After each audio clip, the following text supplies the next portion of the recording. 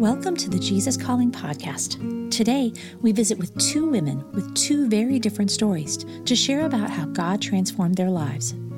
Our first guest is Emily Lay, who is a mom, a business owner, and author. Emily found the demands of her job and her own tendency to seek perfection in all that she did was taking away time from what was really important, time with God and with her family. Emily shares how she pared back and started simplifying in order to enjoy what really mattered in her life. My name is Emily Lay, and I'm a mom to 3 kids. Brady is 6, and I have toddler twins, Caroline and Tyler. I'm the creator of The Simplified Planner and also an author of Grace Not Perfection and A Simplified Life. My mom was a teacher, and she was flexible and had the availability to do and be involved and was just very present with me. And I wanted that as well in a different way. She made it look easy when I was a kid. It was just my brother and I, and my mom and dad have been married now for 40 years. And I remember there was so much routine and structure, flexible, not over the top, but routine and structure that made us feel safe, like we were part of something special, made home feel like a place of rest, something that was really welcoming. And when I became a mom and was a working mom and, had all these things going on, I remember thinking, my mom made it look so easy to have dinner on the table every night at 6 o'clock and all of us to sit down and share about our days. Why does it feel so enormous to me? Like it is just such a hard thing to accomplish. And I had many conversations with her where she said, a lot of planning takes place before you sit down at the table. So that may even sound like a mundane thing, you're just eating dinner, but it's so special, especially with children. And she's just taught me so many ways to implement strategy and routine and rhythm in our daily lives. Just the stuff that makes life happen. They seem so mundane and no one really talks about it. But my mom had a way of preparing ahead of time so that those things happened seamlessly, so that the rest of life, the good stuff, had space to grow and to be meaningful. And since, becoming a mom myself, I've learned so much from her about just easy ways to make life happen so that we can really enjoy it and we're not constantly running around with our hair on fire, which is something I battle all the time, trying to do so many things. After Grace Not Perfection came out, it was a really, really busy season. My kids were a little bit older. They were involved in a lot of things. Our business was growing. Everything was good. There was just so many things going on. And I felt very inspired to write about what it would mean to pare back and to really get back to the good stuff, to what matters. And for me, that was A Simplified Life. It's so hard when you're a type A person who wants to do everything and you have many interests and you love your family dearly and you love your work dearly and you want to do everything. And we think that we can do all the things and we can do them all well. And what I've really learned and what I learned in the last couple of years is that you can do all the things, but you can't do them all well. And so I got to a place where I had to say, there are multiple commitments in my life and things I care deeply about, but which ones matter the most right now? And how can I create margin in my life, breathing room, space for myself to feel creative, to rest? I was traveling a ton and I just felt very spread thin. And so my husband and I together made the decision to cut back on that and to get back to what we love most, which is inside the walls of this house, to be honest. So we really put our family first and said, what falls in line after that? And that looked like making planners for women, equipping them and empowering them with tools to help them organize their lives and make the good stuff happen. And also writing these books that I feel like God has called me to write. So I feel like the benefits that came out of that were exponential and almost immediate. There was a lightness for me in my heart that I felt like, okay, here we are. This is what we're committed to. This is the direction we're going in. It felt very focused for me. I felt like my husband and I were both very committed to the same goal again. And, it's funny. I feel like I had to disappoint a lot of people at that point in time, and that's difficult for me as a pleaser. But I realized that there were 4 people inside my home that were just delighted to see that they weren't just going to see tired mom all the time. They were going to see happy mom. And so in paring back, I feel like I've given the best parts of myself to the people that mattered most. I think it's really easy as a woman to fall into the trap that we have to get everything done right away, all the way, at the same time, and constantly feel like we're racing, like we're a hamster in a wheel, that we have to check off the to-do list and do all the things to make everyone happy, or life isn't good. And this concept of good, like what is a good life, I've been thinking about it a lot lately. And I really believe that if we are giving that part of ourselves, the stressed out, overwhelmed part of ourselves, to our kids, to our spouses, to our communities, there's something contagious about that. And our entire society starts to feel like we are just drowning in anxiety. And so I started to look at our home. Like, how can I calm myself down, calm our routines down? So be flexible, be cool with the Legos on the floor all the time, the mess.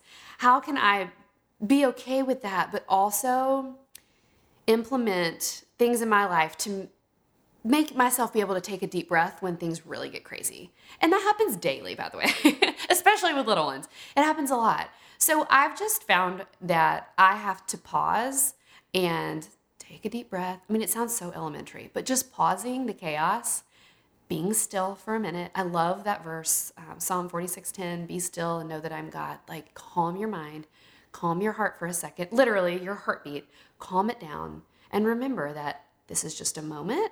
If it's chaotic, it's going to pass.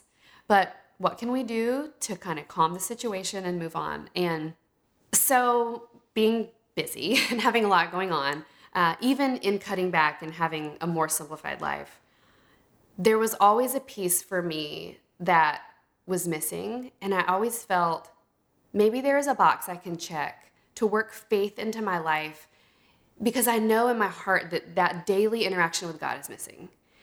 And being the tactical thinker that I am, I always thought, like, what's that box? And what I've learned over the years is there's absolutely no box to check.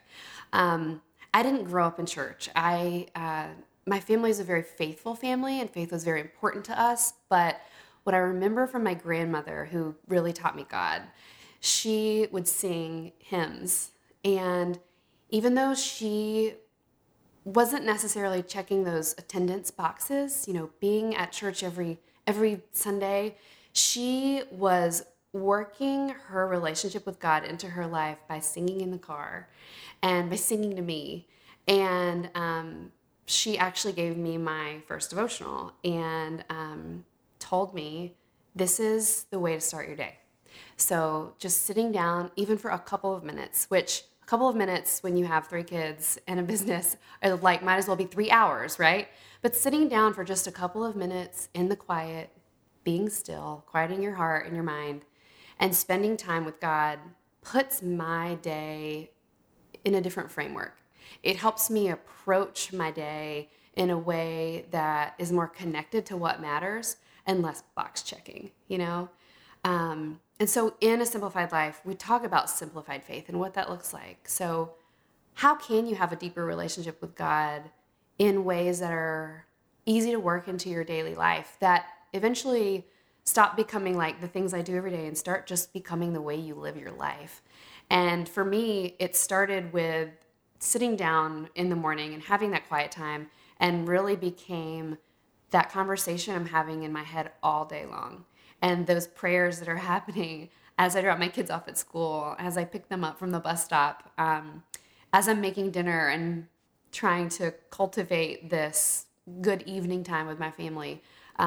It's really just become the way you live life, So I've loved reading Jesus Calling in the morning, because I love that direct, specific, and short reading that really just speaks to things that really matter. Life is busy, and there's a lot going on, and a lot of times it's just so special to sit down and really find joy and find truth before you start the day. So I thought I would read today's from my copy of Jesus Calling. Every time something thwarts your plans or desires, use that as a reminder to communicate with me. This practice has several benefits. The first is obvious. Talking with me blesses you and strengthens our relationship. Another benefit is that disappointments, instead of dragging you down, are transformed into opportunities for good. This transformation removes the sting from difficult circumstances, making it possible to be joyful in the midst of adversity. Begin by practicing this discipline in all the little disappointments of daily life. It is often these minor setbacks that draw you away from my presence. When you reframe setbacks as opportunities, you find that you gain much more than you have lost. It is only after much training that you can accept major losses in a positive way. But it is possible to attain the perspective of the Apostle Paul, who wrote, "Compared to the surpassing greatness of knowing Christ Jesus, I consider everything I once treasured to be as insignificant as rubbish." And I love that, because as much as I would love to be in control of every little part of life and have it perfectly organized and structured, life happens, and we have to be able to roll with it, to be flexible in our plans, and to know that these tiny things that are happening, even though some of them may be huge, they're insignificant compared to the way that God loves us, compared to what He has planned for us.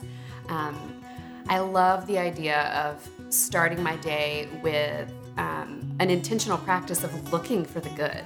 So looking for, my mom always says, look for the heroes, look for the helpers. So the heroes, the helpers, the good, the truth. I mean, what more joy is there to know that there is truth amongst all the things we can't explain? There's so much joy in truth to be found. Emily's new book, A Simplified Life, Tactical Tools for Intentional Living, lays out the ways we can pare back, much as Emily did, to enjoy the things that really matter. She talks about some of the tactics she employed that helped her take time for the important things in her life. The idea of organizing and simplifying in general can be completely overwhelming, especially if you are really starting for the first time. And I firmly believe that a lack of simplicity is founded in clutter. And so something that I've always said is that physical clutter is mental clutter. So if your home is full of distractions, of extra junk mail, and clothes that don't fit anymore, and things that take your attention away from the focus of what you should be focusing on, it's not just a physical game, it's a mental game. And so what I say to anyone who feels like this is not attainable, I don't even know where to begin because there's so much going on in my life and in my home, it's to take one tiny step.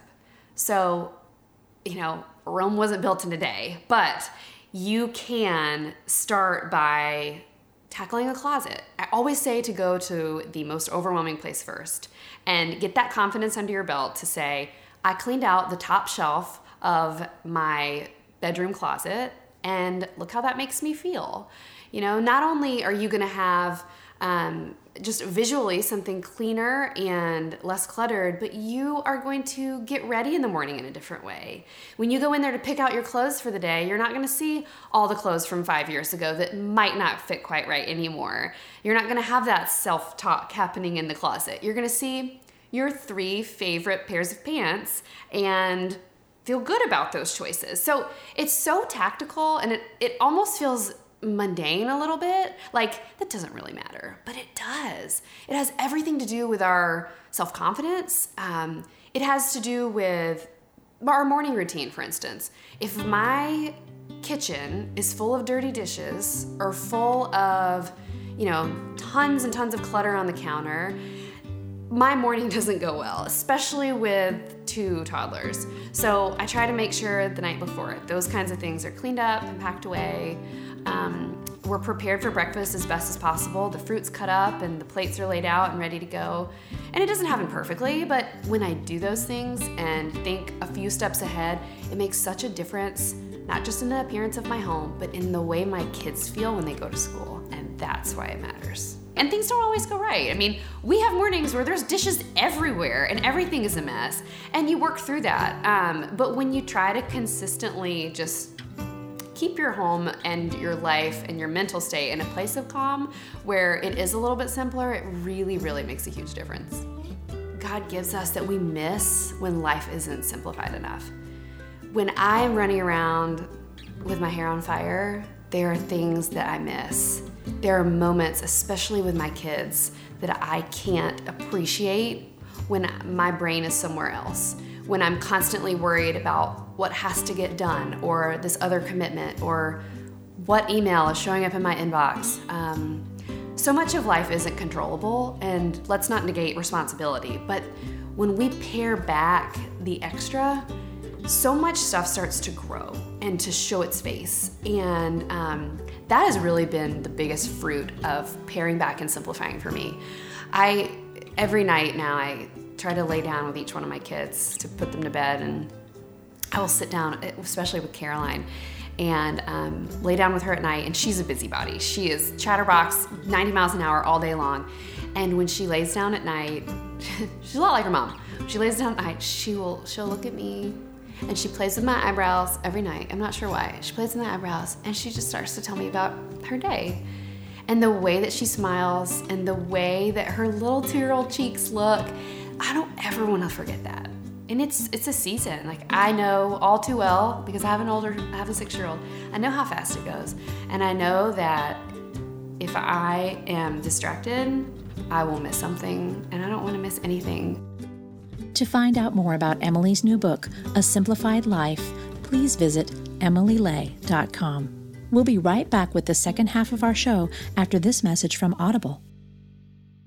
As a special offering to you, the listeners of the Jesus Calling podcast, Audible is offering a free audiobook download with a free 30-day trial to give you the opportunity to check out their service. Find your favorite Sarah Young titles, including Jesus Calling and Jesus Always, in an audiobook version, and get it for free by trying audible.com. Check out a small sample of the Jesus Calling audiobook featured at the end of this podcast. To download an entire free audiobook today, go to audibletrial.com/JesusCalling. Again, that's audibletrial.com/JesusCalling for your full free audiobook. Now, on to the second half of our show.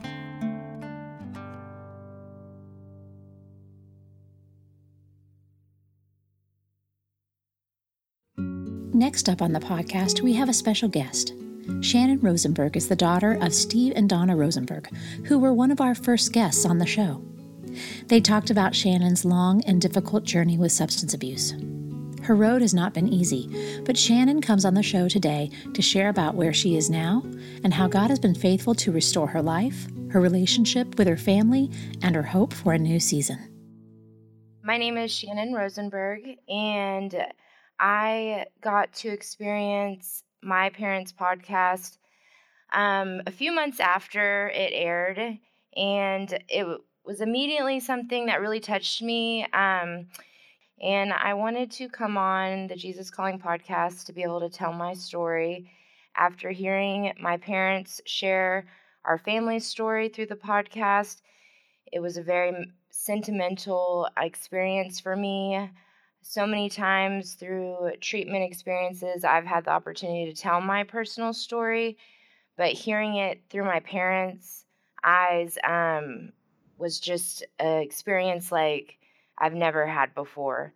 I was actually in treatment when my parents sent me the typed version of their interview, and as soon as I opened the package, I hadn't been able to speak to them in months in the program that I was in, and we could only communicate through mail. So as soon as I opened and saw one of our few family pictures of all 5 of us together, it immediately brought tears to my eyes. And reading the title with a family's journey through addiction. And as I began reading, it was almost like reading about somebody else. It was unrecognizable. And it really just it was like a light that went on that I was able to really see my parents become empowered in telling our story and gaining support and love from other people as well as helping other people was just an amazing feeling to me. So I just kind of felt lost, I think, growing up a lot of the time. I did have 2 very loving, supportive parents that were always there for me and two older brothers who I did look up to greatly. They're drastically older than me, so I just kind of, being the only girl and the youngest and so far away in age, I just kind of felt a little by myself a lot of the time. I'm really not quite sure what drove them into addiction. As I said, we did have a very good family. We had everything we wanted and needed. But unfortunately, they were both struck with that affliction. I think growing up, my parents really didn't know quite what to do for them. Back then, I think it was more viewed as like a behavioral problem, and it had such a negative stigma attached that, again, that's why we kept it very secretive and, didn't talk outside of the house about it, and would just try and correct the behavior and move on. But as we saw throughout the years, it just continued to get worse and worse for them. And I decided early on that I really didn't want anything to do with that kind of a lifestyle. I saw how much pain it was putting on everybody and how it tore up our family. And I would see the change in my brothers, and I knew that wasn't really who they were. So, these things that were changing the way they were and causing all this pain, I instantly resented as a kid. And, kind of swore that off at a young age, and wanted to be different and wanted to do something different. I wanted to have, a quote unquote normal family and be able to have friends over and not worry about what was going to happen, or be able to talk freely about, what was going on. But again, that was just something that I think my parents felt reflected off of them as parents, which today I understand it did not. They did everything they possibly could, and as many families do, and that doesn't stop addiction from happening. And that's kind of where my relationship with God started being, was just really when I would go to church on Sunday. And then it was like, where's God the rest of the week in my life? And I think that's what created a sense of resentment towards God growing up, because so much was going on at home that I felt like, why me? Why my family? Why is this happening? And that's kind of, I think, what started making me stray from God. I never had an issue with believing. I definitely believed he was there. I just didn't understand why these things were happening when they were growing up. So it created a lot of confusion and a very big strain on my relationship with God. I see a change that happened in me upon entering high school. My group of friends started to change.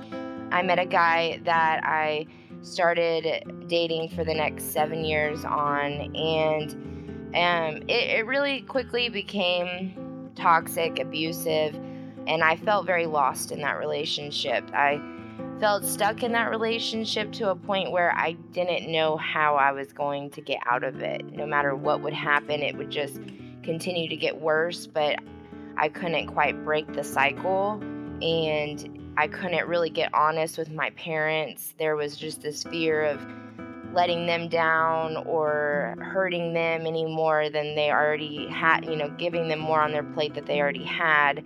So there was just a lot of living this double life, that I would go home and see them and do the same thing as when I was a kid. I would put on this smile and act like everything was great, and they knew that there was something deeper going on. They just couldn't quite put their finger on it until my drug problem really started to develop in my early 20s. It was because I was experiencing all these problems, and when I finally came out with the abuse to my parents, they understood to a degree why I was doing the things I was doing, but they knew that I needed help, and I wasn't going to just stop because the relationship stopped. I still had all these problems going on with me. So they researched and tried to find, the best treatment centers they could send me to, and that resulted in the next 5 years of going to treatments and relapsing and moving to a whole new city and rebuilding my whole life and then losing it all over again. I ended up getting in a really bad car accident and was arrested on a warrant that came from something I had done over a year prior that we thought I wasn't getting in trouble for at this point. And when I went to jail, it all kind of came out that I was not doing the right thing. I had been relapsing, everything. And so my parents did the best thing they have ever done for me, and that was leave me in jail. They weren't answering my free phone calls even.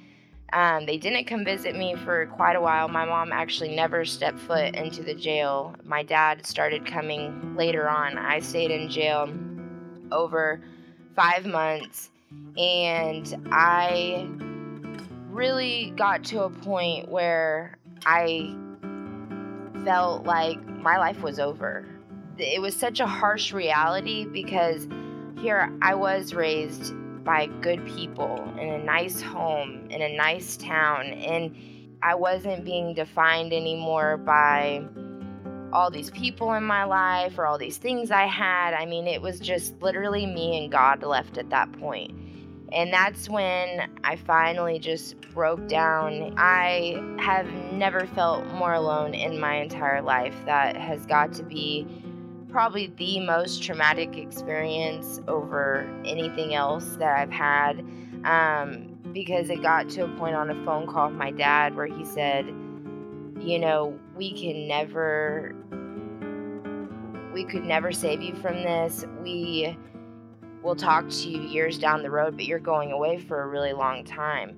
And I broke down at that point because especially my dad, but my parents have never given up on me. And I understand now that wasn't them giving up on me. That was them saving my life, because the more that they continued trying to help, it was tearing me apart.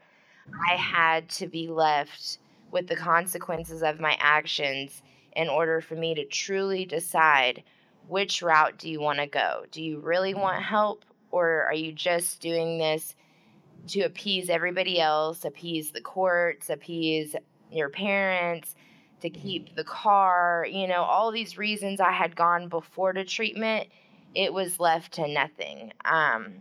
They were not offering me treatment anymore, my parents, because I had that opportunity where, the judge asked, will someone send you to treatment? And I said, no. It's gotten to a point where they have sent me to so many, they are done, And so I actually was able to work with the judge in hopes of finding somewhere I could go through the state, and was sent to a correctional facility type treatment center for a minimum of 9 months, and went straight from jail to there. And that ended up being the last time that I had to go to treatment. I think the most influential experience I had in the beginning was in jail. We would have a chaplain come and visit. And I didn't go the first, maybe 5 or 6 times that she had came by. I would just stay in my cell. But then one day, and I look at this as this had to have been God nudging me, because I don't know what else I could say was making me get up to go down there. And I did. And when I went down to the tables, the chaplain was passing out these little pieces of square paper. And when I looked at it, I instantly began to cry, because it was a copy out of the book of Jesus Calling. And it was on February the 3rd. And I still have this piece of paper today in my Bible, because that is the turning point I really saw in my life, that God was with me. And it says, on that day, I am with you and for you. You face nothing alone, nothing. When you feel anxious, know that you are focusing on the visible world and leaving me out of the picture. The remedy is simple. Fix your eyes not on what is seen, but on what is unseen. Verbalize your trust in me, the living one who sees you always. I will get you safely through this day and all your days. But you can find me only in the present. Each day is a precious gift from my Father. How ridiculous to grasp for future gifts when today's is set before you. Receive today's gift gratefully, unwrapping it tenderly and delving it into its depths. As you savor this gift, you find me. And that was like what I needed to hear in that moment. I was really about to just completely give up on myself and on God and my family and everything else. And when I read that, I felt such serenity come over me, because here was finally some sort of a sign that God hadn't given up on me. In that moment, I felt God's presence with me, and I didn't feel as alone as I was feeling. And within a week of that time, my mom actually sent me a Jesus Calling into the jail. I would get up and read it in the morning before breakfast at 4 a.m., but then I would read it again around 7 because I knew my parents were up reading those same words on the same pages, and that helped me feel closer to them and understand that all of this wasn't just happening to me, it was happening to them too. So I still have that copy, and is just such a significant piece because it reminds me of where I was not too long ago. Biggest thing I had to do in the beginning was forgive in order to put everything aside and have a new experience. And that's really what Jesus Calling does for me. Every morning, it's part of a morning meditation that I do, and I read my reading, and I kind of just sit and reflect on it, and that helps me and my relationship with God grow every day. I usually come home at the end of my day and reread it so that I can sit there and really feel the connection that God's speaking through those words on the page to me, because it's always so on point and pertinent. It's always on point in my life. And that's just more of it saying, I think that, you're exactly where you're supposed to be. Recovery has given me so much back, but the biggest thing that I'm able to do is help others. My life has just continued to go upward since then. I'm going to school to continue helping others, but be able to make it into a profession as well, with counseling for addiction and traumas and all sorts of things. And I finally feel like I have a purpose and that I know what I want to do, because as far back as I can remember, I did not know what my passions were or what I was good at or what I like to do. And I finally feel like I'm beginning to learn who I am for the first time in my life at 27 years old.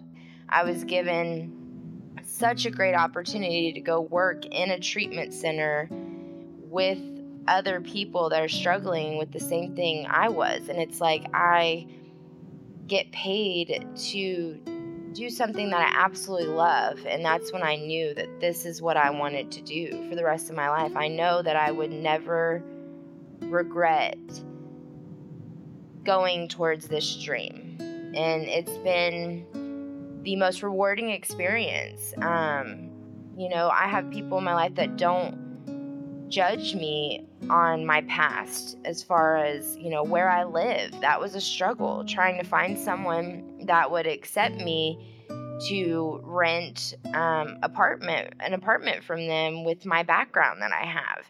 And it took a lot of tries, but I didn't give up. And finally, at the end of that, there was someone that was willing to give me a chance because they saw that I wasn't the same person that they see on paper.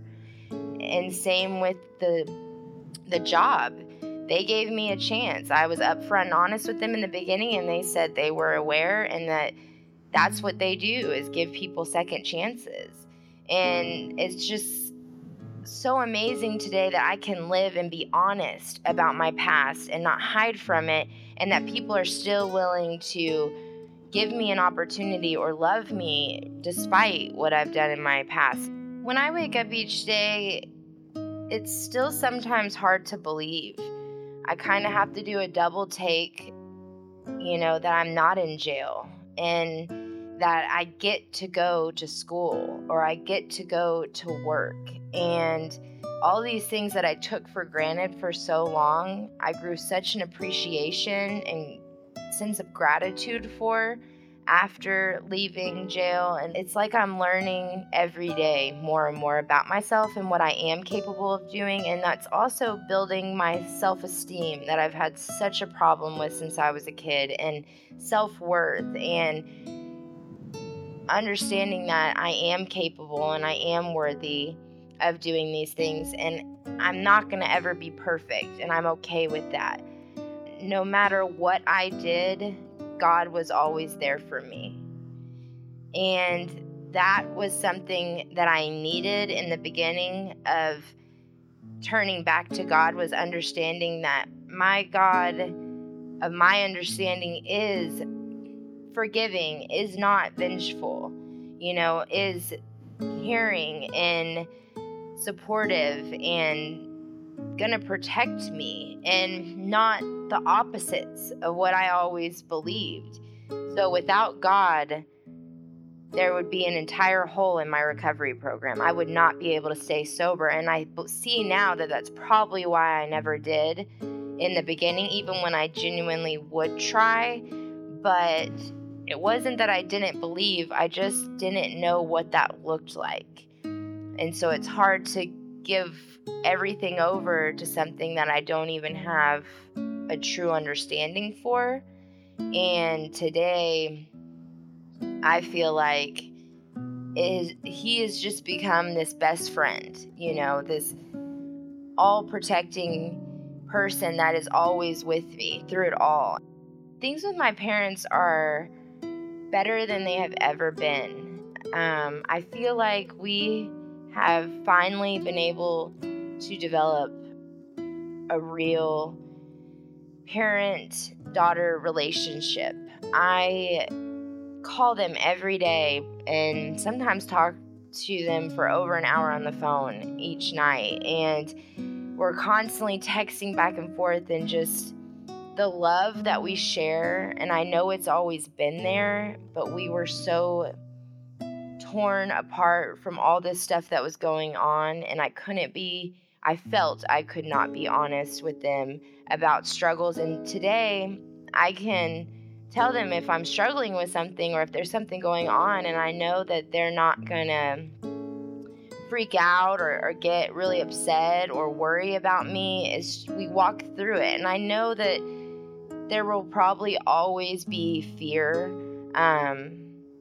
with everything that we've been through, and each time that they had hope in something and then it was let down again. And I understand that that will probably always be in the back of their mind, but I think they finally see the difference in me opposed to all the other times, and that I wanted this time, and that I had to do some really difficult things in order to get to where I am today.